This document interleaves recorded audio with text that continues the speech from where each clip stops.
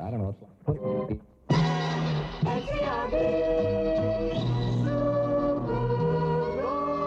We got a night of soul for you. Listen to them. Children of the night.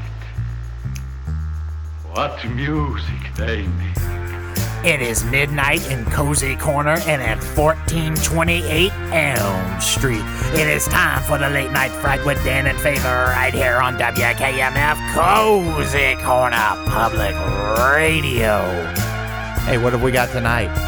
Tonight, we got Wes Craven's 1994 Freddy Krueger movie. New Nightmare starring Robert Englund and Heather Langenkamp.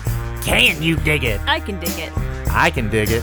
I can dig it too. I am the Coyote. It is the 1-year anniversary of the Late Night Fright with Dan and Faith. Ow! Baba baba booba.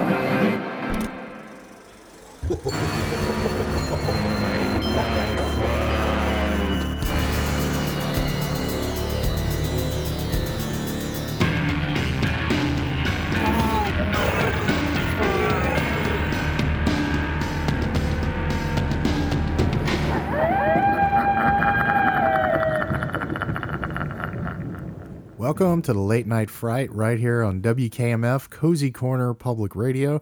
I am Dan, and with me, as always, is my very nightmarish co-host.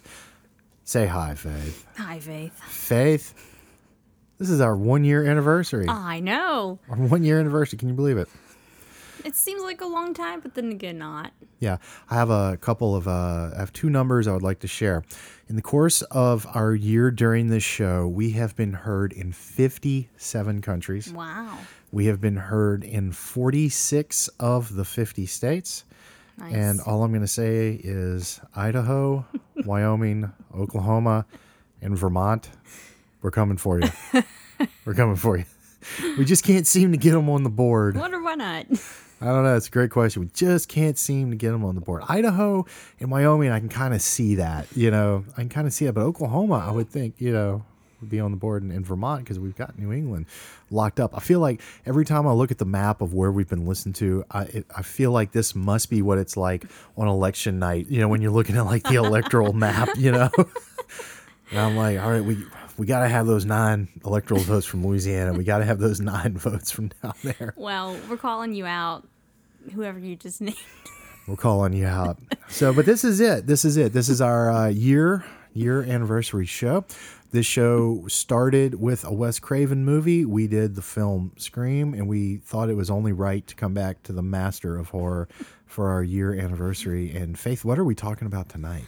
Wes Craven's New Nightmare. Ooh, from 1994. This is the 10-year anniversary movie of the Elm Street series, and the 7th, if you're keeping count of that kind of thing, in the Elm Street series. This is a really interesting movie, too. This is kind of a Freddy Krueger movie without Freddy Krueger in a lot of ways. And we've discovered this as the show is going on. We've really found this in the past couple of months. I don't know if it's something that we're noticing or if it's the movies that we've picked, but we really saw it during Mystery Thriller Month. Great movies tend to be about movies, and this one in particular is about movies. Mm-hmm. And it's about a lot of things, but movies in particular. And it's interesting. We're gonna get into it. I have some things I would like to say about this film. I know you do too. And but sincerely, if this is your first time tuning in, welcome to our cozy little corner of the internet. If this is a return visit for you, we appreciate your continued support. And to all of you out there who are regular listeners of the show and have been with us for this great year that we've had, thank you for tuning in. We really appreciate it, and it's the success that we've had with the show has exceeded things that we thought we were going to do with it. Yeah. And we had a great month. We're looking forward to another great month.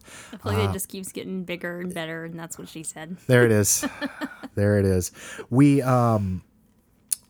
did Mystery Thriller Month in January. February, we are dedicating to horror films, just straight horror films. And so we wanted to go ahead and do this one because Wes Craven was so good to us with our first episode, and we thought it would be nice to loop back around and talk about it. So we're going to get into Wes Craven's New Nightmare in just a moment. But Faith, we have a little bit of business, don't we? We do. What time is it, Faith? Time for the news. Time for the news.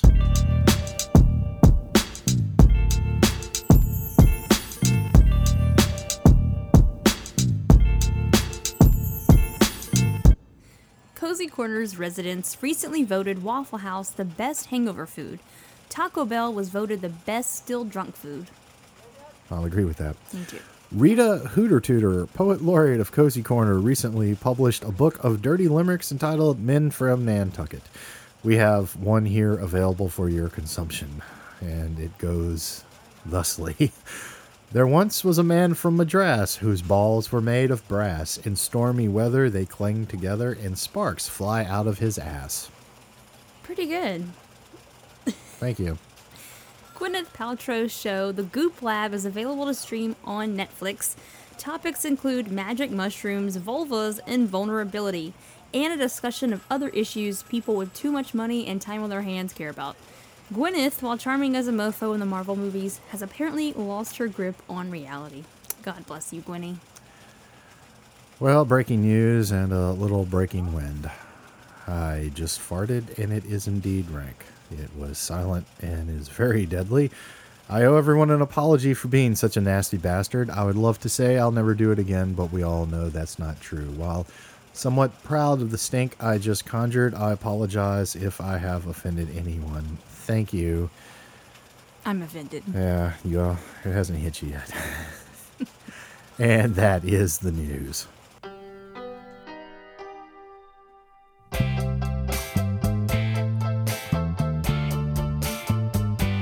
Robert Englund. Don't keep us dreaming. Come on our show, come on our show, come on our show. Prime time. All right, I think we wafted the stink out of here. Speaking of the Goop Lab, Faith and I just did a commentary on the first episode of the Goop Lab. It is available wherever podcasts can be found. I don't know how I feel about that episode, but I do know how I feel about the show. It was an odd experience watching that show and doing commentary on it. And I'll just give you a heads up if you haven't listened to it. We went in cold. Like, we made the agreement to watch it without viewing it beforehand. So our reaction to it was legit, and we were expecting something with a little levity and some a little humor. more like lighter. Yeah, it was so heavy. And it was heavy's the right word for it. But God bless you, Gwenny. And it is indeed something that is for women, it's people, but it seems to be geared toward the ladies.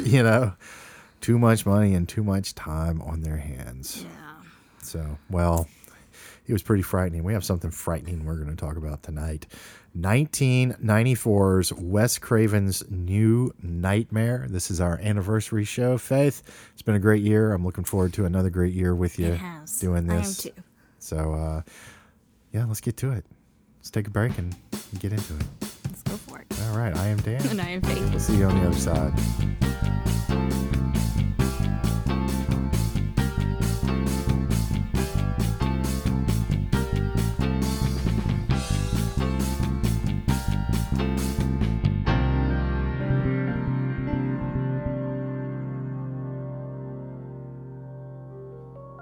The Cozy Corner Community Playhouse proudly presents a production of A Nightmare on Elm Street, starring Faith of the Late Night Fright and Bobby, host of Afterglow, the show that comes on after the Late Night Fright.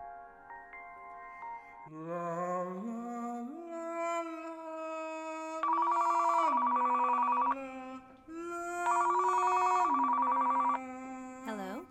I'm your boyfriend now, Nancy. Wow, Bobby, you're getting really good at that. Yeah, I've been practicing. Can you teach me how to do that? Yeah, in your dreams. 1, 2, Freddy's coming for you. A Nightmare on Elm Street, only at the Cozy Corner Community Playhouse. Welcome to prime time, bitch. Whoa, that was really good. Yeah, that wasn't me.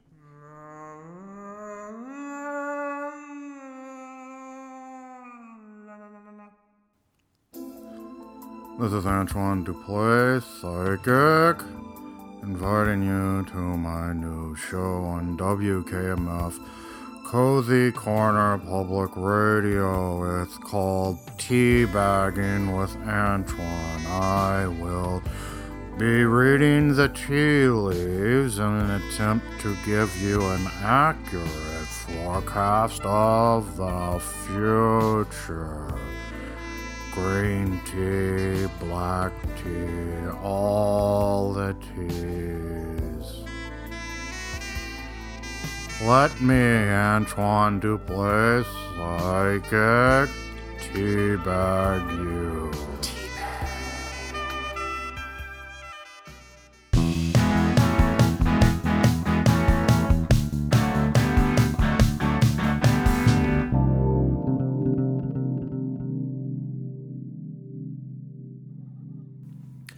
Welcome back to the Late Night Fright right here on WKMF Cozy Corner Public Radio. I am Dan. And I am Faith. And we are celebrating our 1 year anniversary with the man who started it all for the show. We started off with Scream from Wes Craven, and we're doing his 1994 film New Nightmare. This is the 7th film in the Nightmare on Elm Street series, and is considered to be one of the better of the of that first run. Yeah. You know, going up to Freddy versus Jason. So just Freddy solo adventures as it is. So let's get right into it. This is a very neat movie. There are some things that we need to talk about in regards to this movie, and we're going to get to it. But first, let's just get your thoughts. Faith, what did you think of The New Nightmare? I think this movie is, like, the first one that pops up is cool. I think this movie is really cool and just really neat to watch. It's a lot of fun to watch. Yes. And I loved watching it. Once I started watching it, I realized, man, I haven't seen this whole movie. I'd only seen parts of it. And I was like, why is that? Right. It's a really good movie. This is the movie more than any that made me a fan of Wes Craven. As much as I got the original Elm Street film that he did, and I was aware of, I've seen all the Scream films and all, but you know, I was really getting into the Krueger series and the idea of that character. And we talk a lot about what the Krueger character is. We talk about that quite a bit in the Elm Street 84 episode that we did that's available. But when I saw this, the way that he deconstructs stories and he deconstructs evil, and, you know, we talked about this in our Silence of the Lambs episode. We had that great quote from Flea where he was talking about Metallica, and you have a safe place where you can put bad thoughts, right. and then it becomes alchemy, and it turns into something else, and it turns into something beautiful and artistic, and and these kind of stories teach you about dealing with life and meeting life head on, and really dealing with the bad things. And it's kind of funny, being the New Nightmare, and then by proxy the Elm Street series, with what we just talked about with the Goop Lab, because on the Goop Lab episode, if you haven't listened to it, a very short synopsis, they go down to Jamaica and they take these magic mushrooms and they drink this tea and they have these cathartic emotional experiences, and we're not belittling the pain and situations that these people find themselves in, but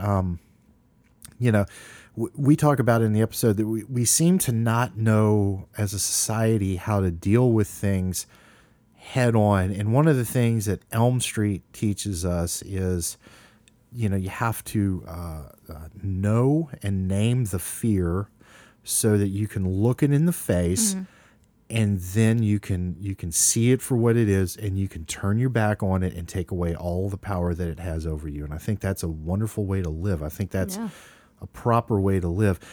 And one of the things that I think great horror movies do, great movies in general, but great horror movies can teach you lessons about how to live. And that goes back all the way to the Greeks and mythology. And, they had these stories of horror. And the thing about The New Nightmare, and why I found Wes Craven so brilliant, is he talks about the fear, the collective fear that we have, that hangs out in the subconscious, in the great kind of collective subconscious mind. And I remember being I went to a Catholic high school, and I was in a religion class.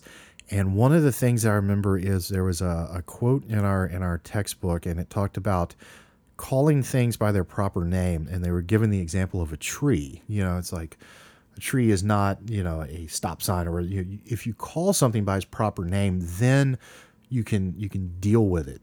You identify it, you can give it its proper respect. You can, then start to interact with it, as one should. And so he had this idea that there's this great subconscious fear, and, stories and things like this can capture it, because if you can give it form and a name, then it doesn't fly unfiltered through the collective unconscious, wreaking havoc. Then it's there, and you can identify it. And he thought that it's better dealt with in a story or on a screen than having to deal with it in real life. Right. A lot of issues this movie raises. Roger Ebert, the critic, who is not a big fan of the Elm Street series, gave this movie 3 out of 4 stars, and he said, "Finally, we have a horror movie that deals with horror movies." And I like that aspect of it, and he especially noticed it's the effect it has not only on people who watch them, but then on children. So where do you fall on this? Because this movie really is about the great collective unconscious and the fear. Because the Freddy Krueger that we see in this movie is not the Freddy Krueger. It's this ancient, the thing that's been there since the beginning of time, that has been trapped, was trapped by the storyteller in these films, and they're not making them anymore, so it wants out, but it likes this form. Right. So, and it's really a head scratcher of a movie. It's really cool, because we're going to get into the meta aspect of it in just a second. But what do you think of the effect that horror movies have, on people? Because I'll say this, I grew up watching horror movies. Obviously, still watch horror movies and enjoy and appreciate a variety of the genre. But I know that there are certain people out there who can be triggered by these kind of things. But for me, they were just stories. It's not something I'm going to go out and reenact, But so where do you fall on this with children and horror movies and just the whole thing, the place they have in our lives? I mean, I'm kind of with you on that. I mean, I've always watched them, and they've never affected me to an extreme, But I mean, maybe it depends on who you are, I guess. I mean, I can see children having an effect on it, maybe. I mean, then again, I was a child watching horror movies. Right. And I don't have, I never had any type of reaction to them. I don't know. Right. I think, from a therapeutic level, this idea presented in this movie of, the ancient evil that's out there, then you can give it form and name, and you can destroy it. It doesn't have to be the ancient evil. It can be the thing in your life, that you're dealing with, whatever loss or any number of problems that you might have. But if you can give it the proper name and look at it, you can destroy it. You can, either turn your back on it, take away its power, and I think that's what I find so fascinating about him, is the optimism that's actually at the core of all of this.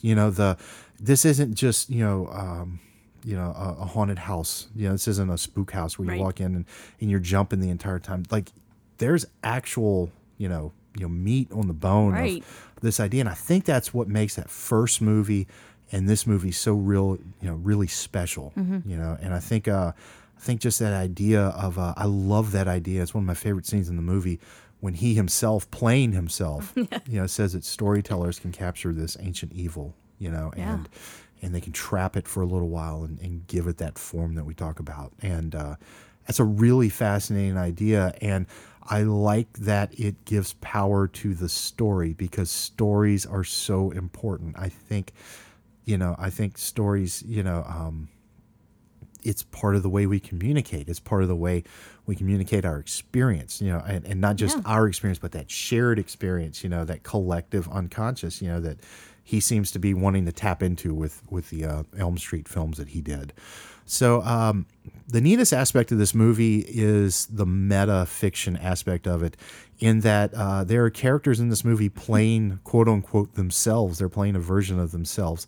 And after the 6 films that came before, so the story goes, Wes Craven did the first one. He did contribute a story for the third one, but there was a problem, behind the scenes Hollywood problem with money and things like this. He wasn't getting points in the sequels and the merchandise. Basically, he'd created this cash cow and he wasn't getting his due. And I don't care, how good a person you are, know, what your outlook on life is. I mean, he created this pop culture phenomenon and he was not getting money from it. So they fixed that. They had been after him to come back. He didn't want to come back for this because he thought the sequels were just watered down. Mm-hmm. I will go with him that, I mean, and I love these movies. When you get into 4, 5, and 6, it starts to get it. You're not that boiler room Freddy that, because he's mean in the first one. He's mean in the second one. It's just more of that kind of, what's the word?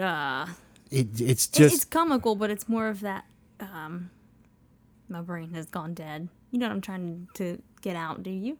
I might be. I might be getting it from you. She's trying. I can see she's making this gesture. I'm like, toward what me I'm trying with to say. What he is. Yeah, he becomes more of a prankster in a lot of ways. Yeah. It's like Roadrunner and Coyote kind of thing. He's not that dark, malevolent, evil. And I've said this before about the character. You have a lot of different looks at Krueger throughout the series, and God bless him, Robert Englund gives you all of these different looks, and everybody enjoys different aspects of the character. Some people prefer the very funny, Krueger. I like it all. I prefer the darker, more kind of intellectual. Yeah, I like it all, but I feel like he has to be darker. That's just that's him. Yeah. And so they fixed their business deals, and Wes agreed to come back for the 10th anniversary. So this movie being 94, 10 years after the 84 original. And he sat down and watched the sequels. He says he couldn't really follow the story after a while because Freddy Krueger became the hero of the story.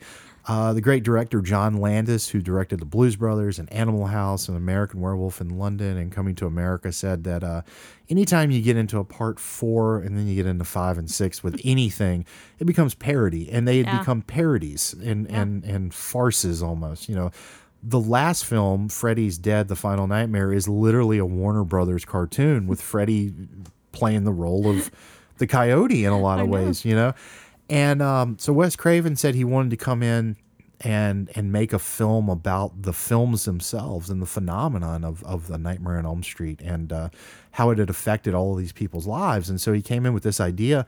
Now, the idea of the character coming out of the film into the real world had been around. It was part of his idea for the third film. Yeah, I read that. Mm-hmm. Yeah. And so he finally gets to do this idea. He gets to take this metafiction idea. And metafiction, it's one of these things where characters can be aware they're in a play or a movie or a book. They can, talk about the rules of the genre. Metafiction, Scream, you see, Scream, this is 2 years before Scream. Yep. So this is kind of almost setting the template for Scream. But this is metafiction at its finest. And so these characters are playing themselves and they're commenting on like the world of the story, which is what this is doing. I think it's a brilliant hook for this. I think so, because you have Heather Langenkamp playing Heather Langenkamp, but she's Nancy. Right. She's actually Nancy. Robert Englund, of course, is back as Freddy, and then you see him playing Robert Englund. You see John Saxon show up. You see Wes Craven playing himself. Robert Shea, the president of New Line. Sarah Risher, the executive producer. Like, all these people pop up as themselves. You see a lot of the cast members from the entire franchise behind her. And did you read about Johnny Depp? Yes. Yeah, Johnny, he didn't want to ask Johnny because he didn't think he would do it. And Johnny said, oh, yeah, I would have done it. I before I read it, I watched it and I was like, man, they should have got Johnny. And then I read that and I was like, okay, well. Yeah. He should have asked. So, and then at the center of the story, as we said, Heather Langenkamp is back playing Heather Langenkamp. And Miko Hughes, who is of the Boys Have a Penis, Girls Have a Vagina fame, and from Kindergarten Cop, and he was in Pet Sematary. Yeah, he's horror royalty here. He plays her son Dylan, and it's really their story. It's their movie. Freddy gets relegated back into the shadows. He's it's not a huge role. I'd say he maybe has 30 minutes of screen time, if that. Yeah. I would say he maybe has 12 lines of dialogue, maybe 20. He doesn't speak much. No. So this really gets back into the spirit of the original film and what made it work. And he asked some big questions, and he is constantly referencing mythology and fairy tales and things like that. And this ties in with what we talked about on our Elm Street episode, that, you know, the Nightmare on Elm Street film is a fairy tale. You know, it's that's where its roots are. It's like Silence of the Lambs with you know, Freddy's the dragon in the boiler room. So here he's the dragon in that collective unconscious, you know. And let's talk about Freddy Krueger in this film. He's again played by Robert Englund. And the biggest difference here is if you're looking at the series as a whole, this gets back to the darker, more malevolent Freddy, as we said, the one that lives in the shadows. This one's kind of in the shadows of the mind, and as the tagline of the film says, this time falling asleep, you know, staying awake won't save you. So he is coming into the real world, but the biggest thing here is the look. The look is different from the previous incarnations, and this is more in line with what Wes Craven had wanted for the original film. So what did you think of the Krueger look in this film? I liked it. And I know this was his original kind of, you know, vision, but I like that it came out for this movie. You know, I feel like it really worked best for this, kind of being that whole more demon, you know, type entity. I feel like it really... I think it worked better for this. What I like about it is you can tell it's Freddy Krueger. There's no doubt that who this is supposed to be. I like that it's meaner. I like that it's different because of the subject matter. And like you said, it's that demonic entity. It's not quote unquote Freddy, you know?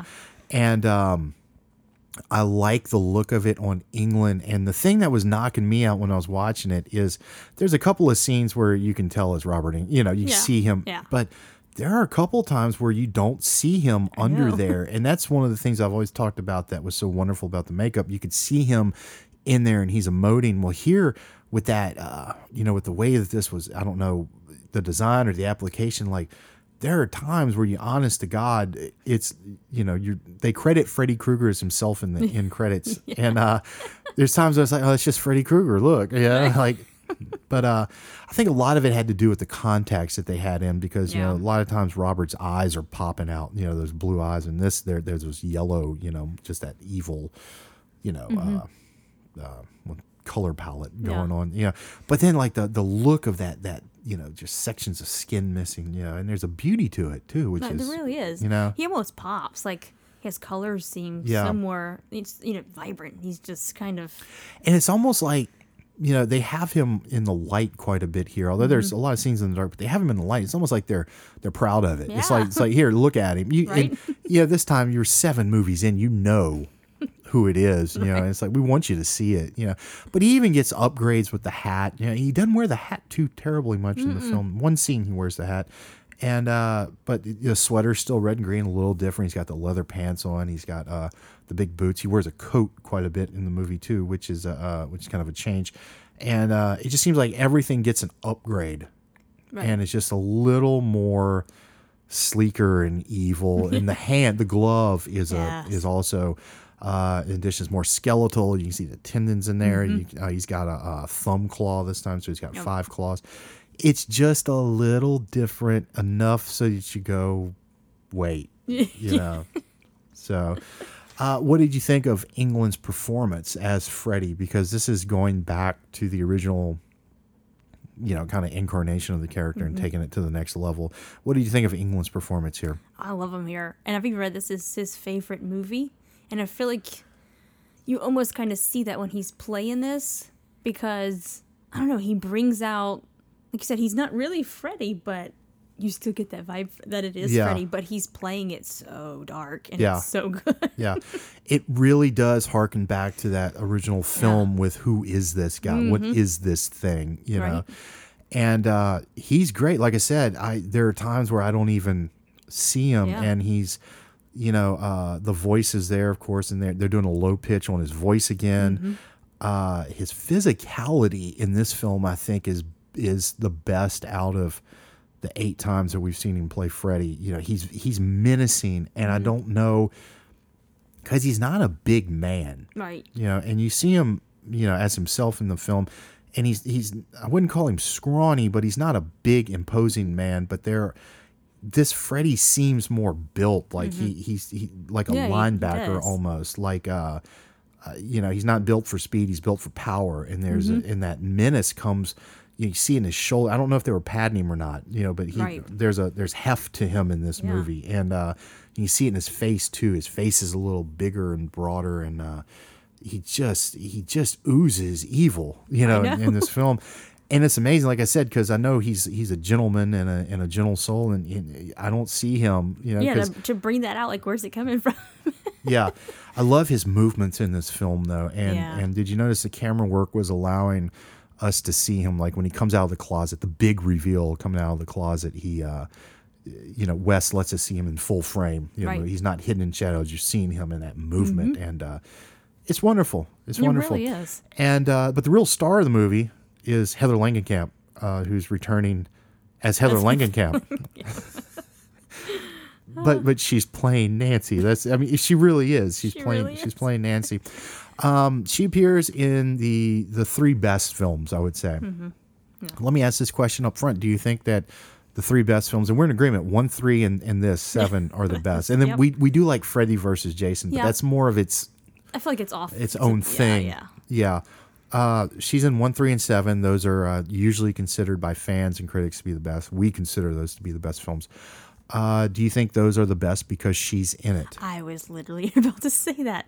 Yeah, I think so. I feel like her relationship with Freddy is just, I don't know, she grounds it so well, and I feel like everyone that she's in, she just stands out, and I feel like you kind of almost forget kind of, you know, the other people who are kind of up against Freddy, but I really think she's the reason. That's the point Wes Craven made. You're bringing, and he said in the sequels, you're bringing in fresh victims for the killer, and that's the thing. Like with her, you don't think of her as a victim. Right. You think of her as we talked about Final Girls on the show quite a bit in the early run of the show, and I think we were, if I'm remembering correctly, we both agreed that she is number 1 for us because she fights back, because she's intuitive, because she's the intelligence, and I think she's wonderful. Yeah, I think she's wonderful in 1 and 3. I like her a lot here. I feel like this is like, you know, you could watch the first one, and then this one, and you see this mature woman, you know, and I know she's playing herself. She's playing Nancy, you know, she's Nancy, and I like her. There's a couple moments. I don't think she's the greatest actress in the world. With that said, I don't think she's cringy or anything like that. But no, there are a few moments where it was just, you know, it wasn't like my favorite, but I think for the most part, I think she was really great in this. Yeah, she is. She really fits in with this world for whatever reason, and I think her performance is great. One of the things, you know, we usually talk about this with Robert Englund when we talk about these movies. Faith, you always go for the eyes, the eyes. You know, well, he's wearing those contacts. For me, it was Heather Langenkamp's eyes in this movie. Yep. Those big, beautiful blue eyes that she has. And she was probably about 30 or so years old when they made this movie, because she was about 20 or so when they did Elm Street. So we'll say 30. And she looks so radiant in this movie. There's a real there was a healthiness to her in 84 movie, but she just really glows here, and she just has that look of just a really attractive, you know. Yeah, I was thinking the same thing. 30-something-year-old woman. You know, her hair's gorgeous. She looks gorgeous. And the reason I'm bringing up her looks is because I think she's a beautiful woman. She still is a beautiful woman. But when you see this woman put in this position, you know, and you see this kind of start to unravel, you know, it's interesting to watch. Yeah, it's really interesting to watch.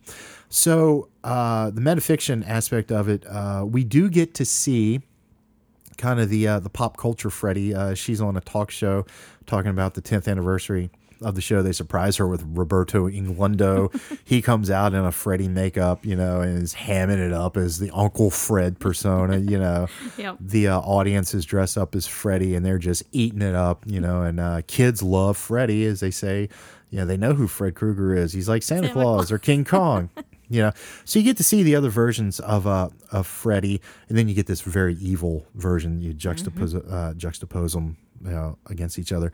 Robert has a line in this movie that's really interesting. He talks about I forget the exact line, but he was talking about they'd love to see us again. It could be like a love story. Yeah. Why can't a love story have a few decapitations? Yes. Do you see the Freddie Nancy relationship as a love story? And I mean that in the loosest sense of the word. Do you see this film's relationship as a sort of love story? Because I do. I feel like we talked about that maybe on one of the Beauty and the Beast aspect of it. Yeah. Yeah, I definitely see that. And I mean, I feel like it's still, I don't know what that was. No, I feel like you still see that with this entity wanting to, portray Freddy. There's still you feel like there's this, this love going on between them. One of the most chilling scenes was when he comes out of the closet and he has her on the bed. And, there's the idea of the sexual, and they're not implying that, but I mean, that's what subconsciously you're supposed to be thinking there. They're on the bed. Right. So the sexual intimacy. Right. And he's in her face, and he stops and looks at her and he goes, Nancy, like the recognition of the lovers, and they have to do their courtship dance again. Yeah. Like he is requiring her to do the courtship dance because she's the barrier to him getting out into the world. Yeah. And there have been the signs throughout the movie, the earthquakes, him coming into the world, these signs of this apocalypse coming, But she stands in his way because she represents, from the films, but she also represents the good because she's the mother. We're gonna and let's go ahead and get into that, the mother-father aspect of this. Again, they're coming together. They kill the father. Her husband dies in the movie. Special effects guy. Now, in real life, she did marry a special effects guy, so that's kind of cool. But so they were taken from real life, but. So Freddy, in a way, becomes the father, and I'm going to make my point here because were you catching the father references in this film? Yes. Like they were pretty heavy, weren't they? Yes. Kind of hard to not to. What were some that you were noticing? I can't remember off the top of my head. I'm terrible to remember. They talked about the Hansel and Gretel story, and they left the breadcrumbs, and they went and killed the witch, and that way their father was able to reconnect with them. That's right. They leave the breadcrumbs, and they go down into it's not hell, it's not the boiler room, but like the place of evil, Freddy's domain. I'm going to call it like the dark side of the collective unconscious, And like it was great with all the Roman pillars and stuff, the antiquity, and it's been there forever and taken all these different forms, And but they made reference to the father quite a bit, and she, the moment when she becomes Nancy again, it's the word father that triggers it because she's talking to John Saxon. She goes, or daddy is the word actually, I love you too, daddy. Yeah. And at that point he comes up out of the bed. So there's this dance going on between them, but he is the father. And one of the things we talked about in the original movie, and Wes really brings it out here, is the idea of Kronos, the father of the gods who ate his children. And he, in the scene toward the end, he says, gonna eat you up, and goes to eat the kid, right? Like Kronos would do. And it's all there. I know.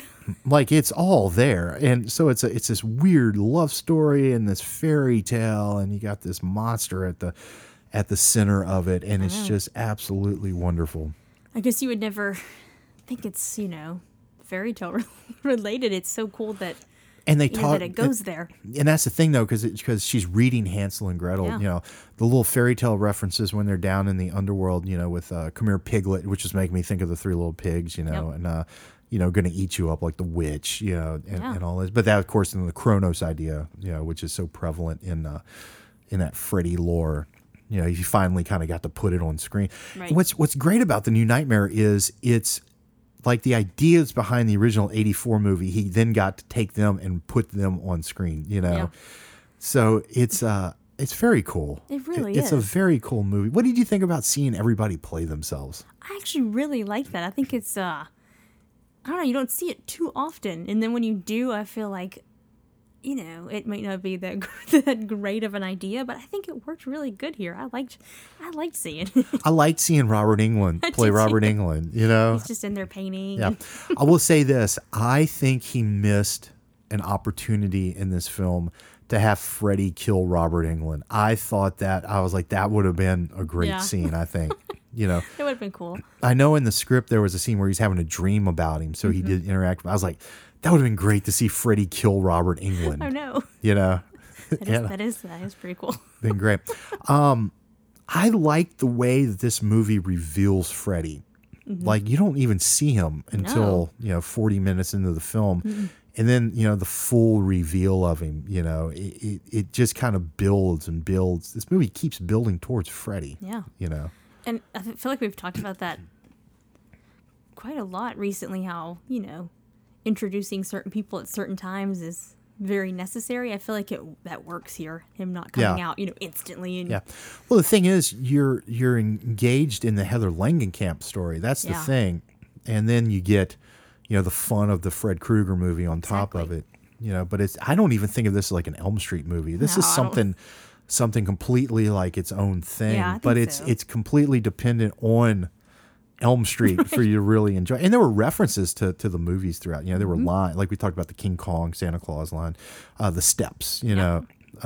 But again, this is not a movie that relies on nostalgia to propel it along, Yeah. I really think this is the work of a genius. Oh, I think so. With too. all of the flaws that this movie has because of whatever, budget reasons and, maybe some movie issues, story-wise, this is the work of an absolute genius, the way that this loops back on itself. Yeah, like I think I was even reading, people were like, and I'll even ask you, they're very similar, this and Scream. Everybody's like, oh, Scream is just so much better, but in the long run, I think Scream's more fun. Yeah, but I think this one almost kind of feels underrated a little bit. Yeah. I mean, this they're both great, but this movie, I Yeah. think, is just the way that it's kind of delivered to you is where it's like, oh, wow. Yeah. Movies and horror movies were foremost on his mind and the effect that these things have, like we were talking about on children, Right. And I think he does take the road that these movies are important because if he didn't, she wouldn't be reading the script to the kid at the end. Right. This is an important story. This is, and you deal with these things with bravery and courage and honesty and fortitude and all those other things. And, but if you can see its form and give it name, you can go down, because, that little dinosaur Rex, he's not going to keep him out forever. You're going to have to go and deal with it and put the witch in the oven, Yeah. Just a cool movie. It's hard to describe how cool this is. It's one you really have to is. see. Yeah, I agree. Yeah. The other great thing too is, this, because it's not nightmares, but it's the fantasy and reality thing. And so in a lot of ways it is like that movie where you don't know, Right. where that line of reality is, It's true. and it's great. And I love that it loops back into the original movie. She has to go into the house, that this thing is requiring this of her, and they're able to trap the entity again. Yeah, it's It's heavy. really well done. It's heady stuff. It's there's so much depth here, It really is. and it's just something you really need to see. Like I said, I really do believe that this is the work of a genius. And you got two great actors. Miko Hughes carries a lot of this movie. He scares me more than I think demonic entity Freddy does. Yeah, there's a real creep-tasticness to him. Always. Yeah. Well, boys have a penis, girls have a vagina. Yeah. I don't know. He always seems like he's very, just, on high alert or something. He's at DEFCON 4 with Miko Hughes. At least as a child. I don't know about today, but... Yeah. Well, this is as good a spot as any to take a break. We are going to take a very short break, and when we get back, we're going to talk about some of our favorite moments from Wes Craven's new Nightmare. I am Dan. And I am Faith. And we'll see you on the other side.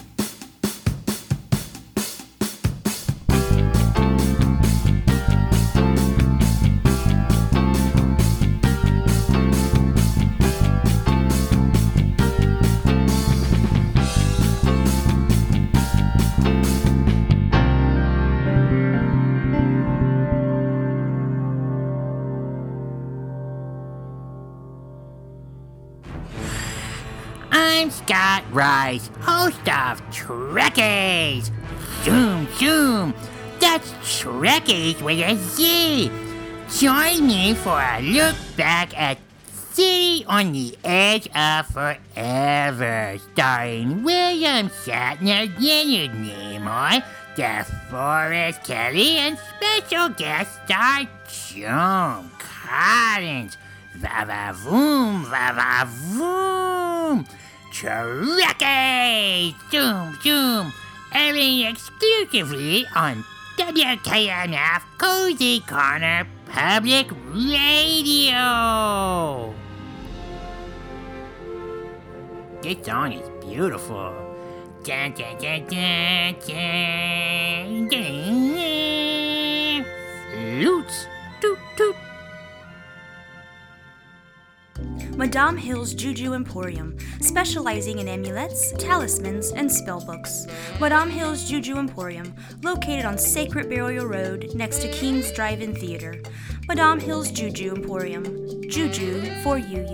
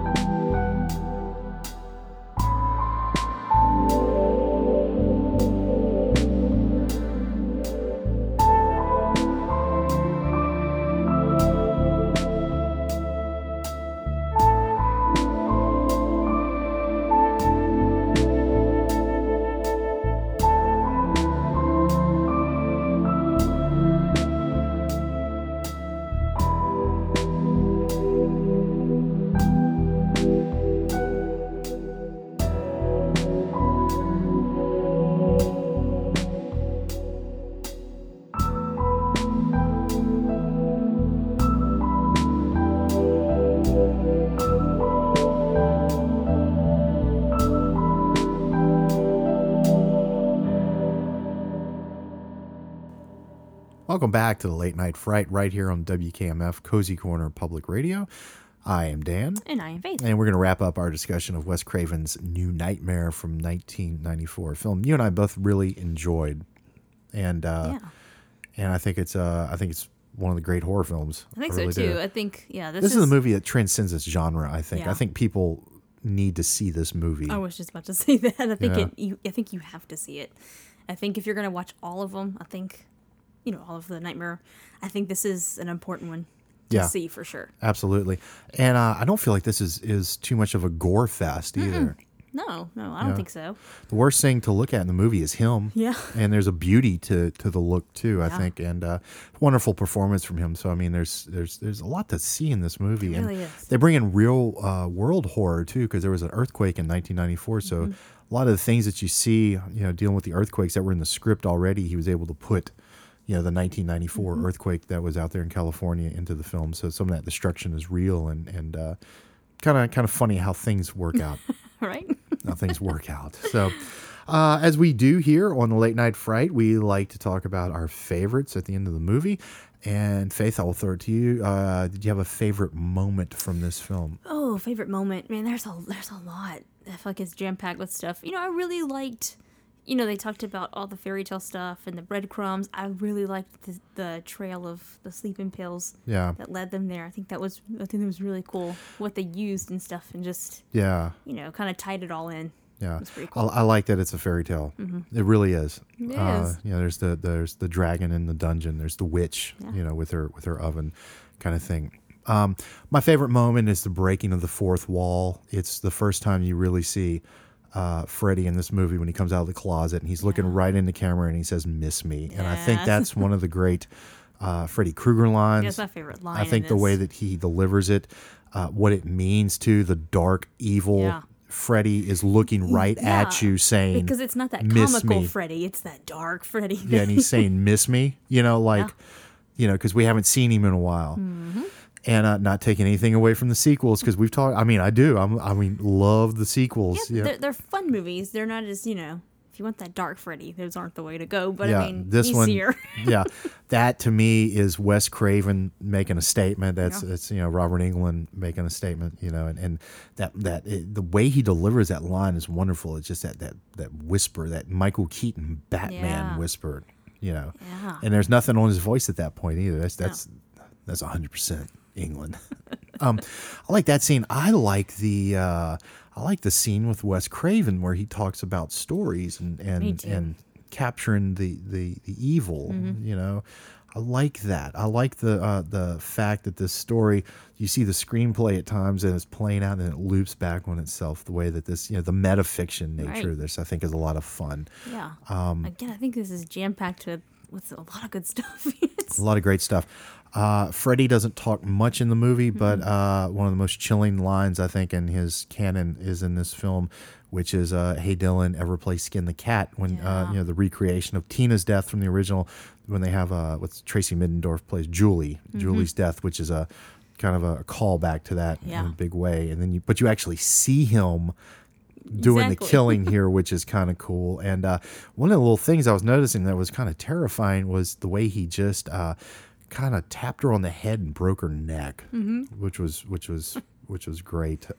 It's so great. But you didn't get as much blood in this one as you did when that big pool of blood when she fell off the ceiling. But only 4 deaths in this. Yeah. Her, the husband, and then the 2 guys, and then Freddy, if you want to count that, 5. But no, like I said, top to bottom, this is really great. A lot of great scenes in the movie. It's like I said, it's a neat movie. I mean, it's very cool to watch and follow along with. Yeah, the way that Freddy's revealed in the oatmeal, you can see his face in the oatmeal. Robert Englund having the dreams about him and painting him. Robert Englund getting scared of Freddy and leaving town, from his mortuary-looking house that he lives in. I think Dylan alone, too, is one of my favorite things because he's so creepy. You got a creepy kid in this, creepy kids. Like, and come on, take your kid somewhere earlier on, if he's going to be creepy. Why is it every time we have like a creepy kid or creepy family, we have a Volvo in these movies? You ever notice there's like always a Volvo? She drives a Volvo station wagon. Did her mom drive one in the original? Yeah. And I love the fact that they make reference like her mom being crazy. But it's the mom from '84 that they're, because she's Nancy. That's it. She's Nancy. She really is. So it's wonderful. It's really a great movie. I recommend this for non-horror fans because I don't think there's anything in there outside of, just dealing with the look of Freddy Krueger that you can't handle with this. Again, you don't see him immediately. So yeah, you can prepare yourself. This is a great movie about movies. One of the criticisms, let me ask you this, because a lot of people are upset that he reveals him in the daylight at the funeral in the coffin, pulling the husband down. They think that he should have waited a little longer. How do you feel about the reveal right there? I didn't have a problem with it. That didn't really bother me. I mean, I think that's a pretty dark. Yeah. You know what I mean? Not literally with the sunlight, but that's a dark moment. You're in the husband's coffin. Yeah, they said it should have been the miss me moment. But I'm fine knowing that it's like a Freddy Krueger out there. Yeah, I can see the miss me moment though being. I will say this too: him coming up out of the bed. Oh, was beautiful. Yes. But the cherry on top for me was the Nosferatu shadow on the wall, like. Straight out of Nosferatu. And the way that he was moving, I got to give Englund a lot of credit for his body language in this movie because it's I wouldn't call it a silent performance, but he's relying more on his physicality here than he has been in the previous installments up to this point. Yeah. I think he does a hell of a job. Like I said, there are times I just don't feel like I'm looking at Robert Englund. It's you think you're looking at an this entity thing, this thing, exactly. Yeah, and especially when he comes up out of the bed and he's like looking at. I mean, yeah, that doesn't like Freddy, like Robert at all, Yeah, pretty creepy. Yeah, they really hit him under there. Yeah, and but he's still there, which is great. You know who it is, but it's just a little different. Yeah. So, did you have any other favorite moments or lines? Again, I think this is jam packed with lots. I'm gonna say all of them. And just seeing John Saxon again, is always a treat. I love John Saxon. Love him. Yeah, there's a lot of good stuff in here. Yeah, I can't really think of anything off the top of my head. I think everything's really good. I think if you haven't seen this, I think you have to see it if you're gonna watch the whole entire franchise. I think this is one you have to see. Yeah, this one needs to be seen. Yeah. So, well, that's it. That's it for me. Wonderful film from a wonderful director. Check out our episode on A Nightmare on Elm Street from 1984. That's available wherever podcasts can be found. That was our 50th episode, I believe, of the show. So just to give you a little heads up on what we got coming, we did Mystery Thriller Month, and Faith and I decided that we like doing these months, like theme months. So this month has a theme but doesn't have a theme. We're getting back into straight horror films for a month, and then we're going to be moving into some theme months. We don't know what the order of this is going to be, but I would like to let everyone out there know what we have coming. So we're going to be doing a John Carpenter month. We do have those films picked. It's going to be a good month. Those films are picked. We're going to be doing a sci-fi month. That will be both sci-fi horror and then just straight sci-fi. We're going to be doing horror comedy month, and I can tell you right now we are going to have a Rick Moranis week in that. We're going to be doing a paranormal month, so that would be spotlighting movies like Poltergeist and Amityville Horror, things of that nature. We're going to be doing sequel month. Ooh, sequel month. That's going to month. be fun too. Sequel month. And we're going to be doing a Stephen King rules month. So a month of nothing but Stephen King movies. So that's what we've got. That's what we've got so far. Of course, pretty good list we have. That's not a bad list.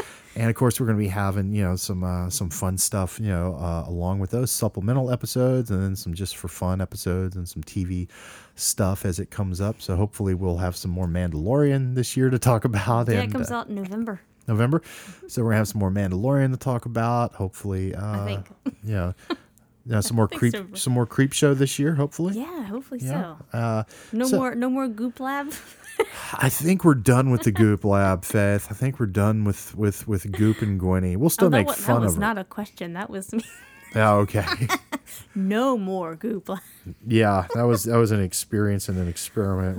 Man. We will not be repeating. But anyway, so it's been a year. Thank you all so much. This has been quite a ride, and we're looking forward to another year here. And we're just going to keep trying to get better. And this was a more low-key anniversary episode than I thought it would be. But you know what? That's okay, too. What you want it to be like? I wanted it to be just loud, fast, young, quick. Confetti flying. Fireworks, MTV. That's what I'm talking about. So, Faith, you have anything else before we call it a night? I think that's it. Again, this is a really cool movie, really good movie that I think everyone should see. You should watch it again if you haven't seen it in a while. It's a shame this was one of the lowest money makers of the series. I know. Yeah. I don't think people were ready for it. I read that's why... They weren't ready for it. They weren't ready for it when he wanted it in 3. The studio wasn't ready for it. And, I guess everything has timing, but... Yeah, this works, though. It still works. It feels so underrated. 26 years. It still feels underrated, though. After the fact. I agree with you. Yeah. It's 3 is always kind of regarded as the best sequel. I will say 3 is the best proper sequel, but this is, I think just the direct sequel to the first movie. Apparently a lot of people agree with us on reviews that I was reading, but a lot of people couldn't stand this movie, and I was so confused. I can see that because it's more of an intellectual exercise. It's not a straight slasher movie. That's the thing. It's not. They said they were bored. Yeah, playing devil's advocate, I can see that. But I think it just makes it that much better. I think it's fun to follow. The build up of it towards this thing. I can see some of the criticisms, but I'm not going to agree with them. I think this is really great. I think he was ahead of the curve because if you look at the way things are so self-referential these days with shows like Rick and Morty, and then The Simpsons started going that way, and the show Community especially was very self-referential.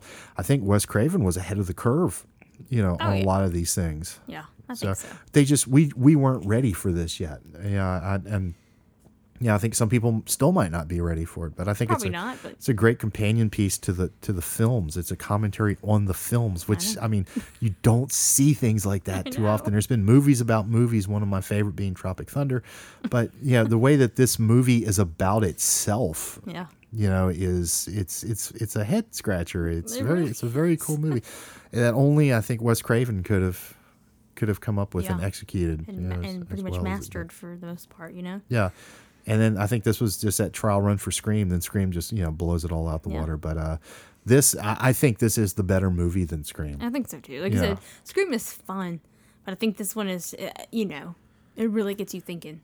It has more to say than Scream. Yeah. I really mean the things I said about it. I think this movie, there's some life lessons in this movie about how you deal with tragedy or whatever your problem may be. You name it, and if you can name it and give it form, then you can meet it head on on your own terms. I agree. So wonderful stuff from a horror movie. Yeah. From a horror movie. I know. Life lessons from Wes. So, my dear, it feels like it is that time, does it not? Does it feel like it to you? It does. Let's see if we listen very closely. Ah, there it is, Faith. Time to say goodbye. Time to say goodbye. Happy anniversary. Happy anniversary. It's been a good year. It has been a good year. It's been a lot of fun. Yes. Can't believe it's been a year. I know. We're going to keep going for another year. I'm ready. Thank you all out there for continuing to support us. And if this is your first time, thank you for showing up. And we hope that you'll come back in the future. And let's try to get all those states that we're missing, huh? That's right. Let's make that a goal for this Idaho, year. Wyoming, Oklahoma, Vermont. He's calling you out. We're coming after you. All right, Faith, let's do it. May your coffin be cozy and your sarcophagus warm. May the light of the moon keep you safe from harm. Be you vampire, spook, specter, or beast. Always remember, keep your monster on a leash. We'll see you on the other side. This is a Coyote for the Late Night Fright with Dan and Faith. Thank you for 1 year of fun. We hope you got good vibes over this year. We hope you take them good vibes out into the world with you. And if you run into some Freddy Kruegers out there and you can't find them good vibes in the world, look deep in your heart. They're right there waiting for you. See you further down the trail.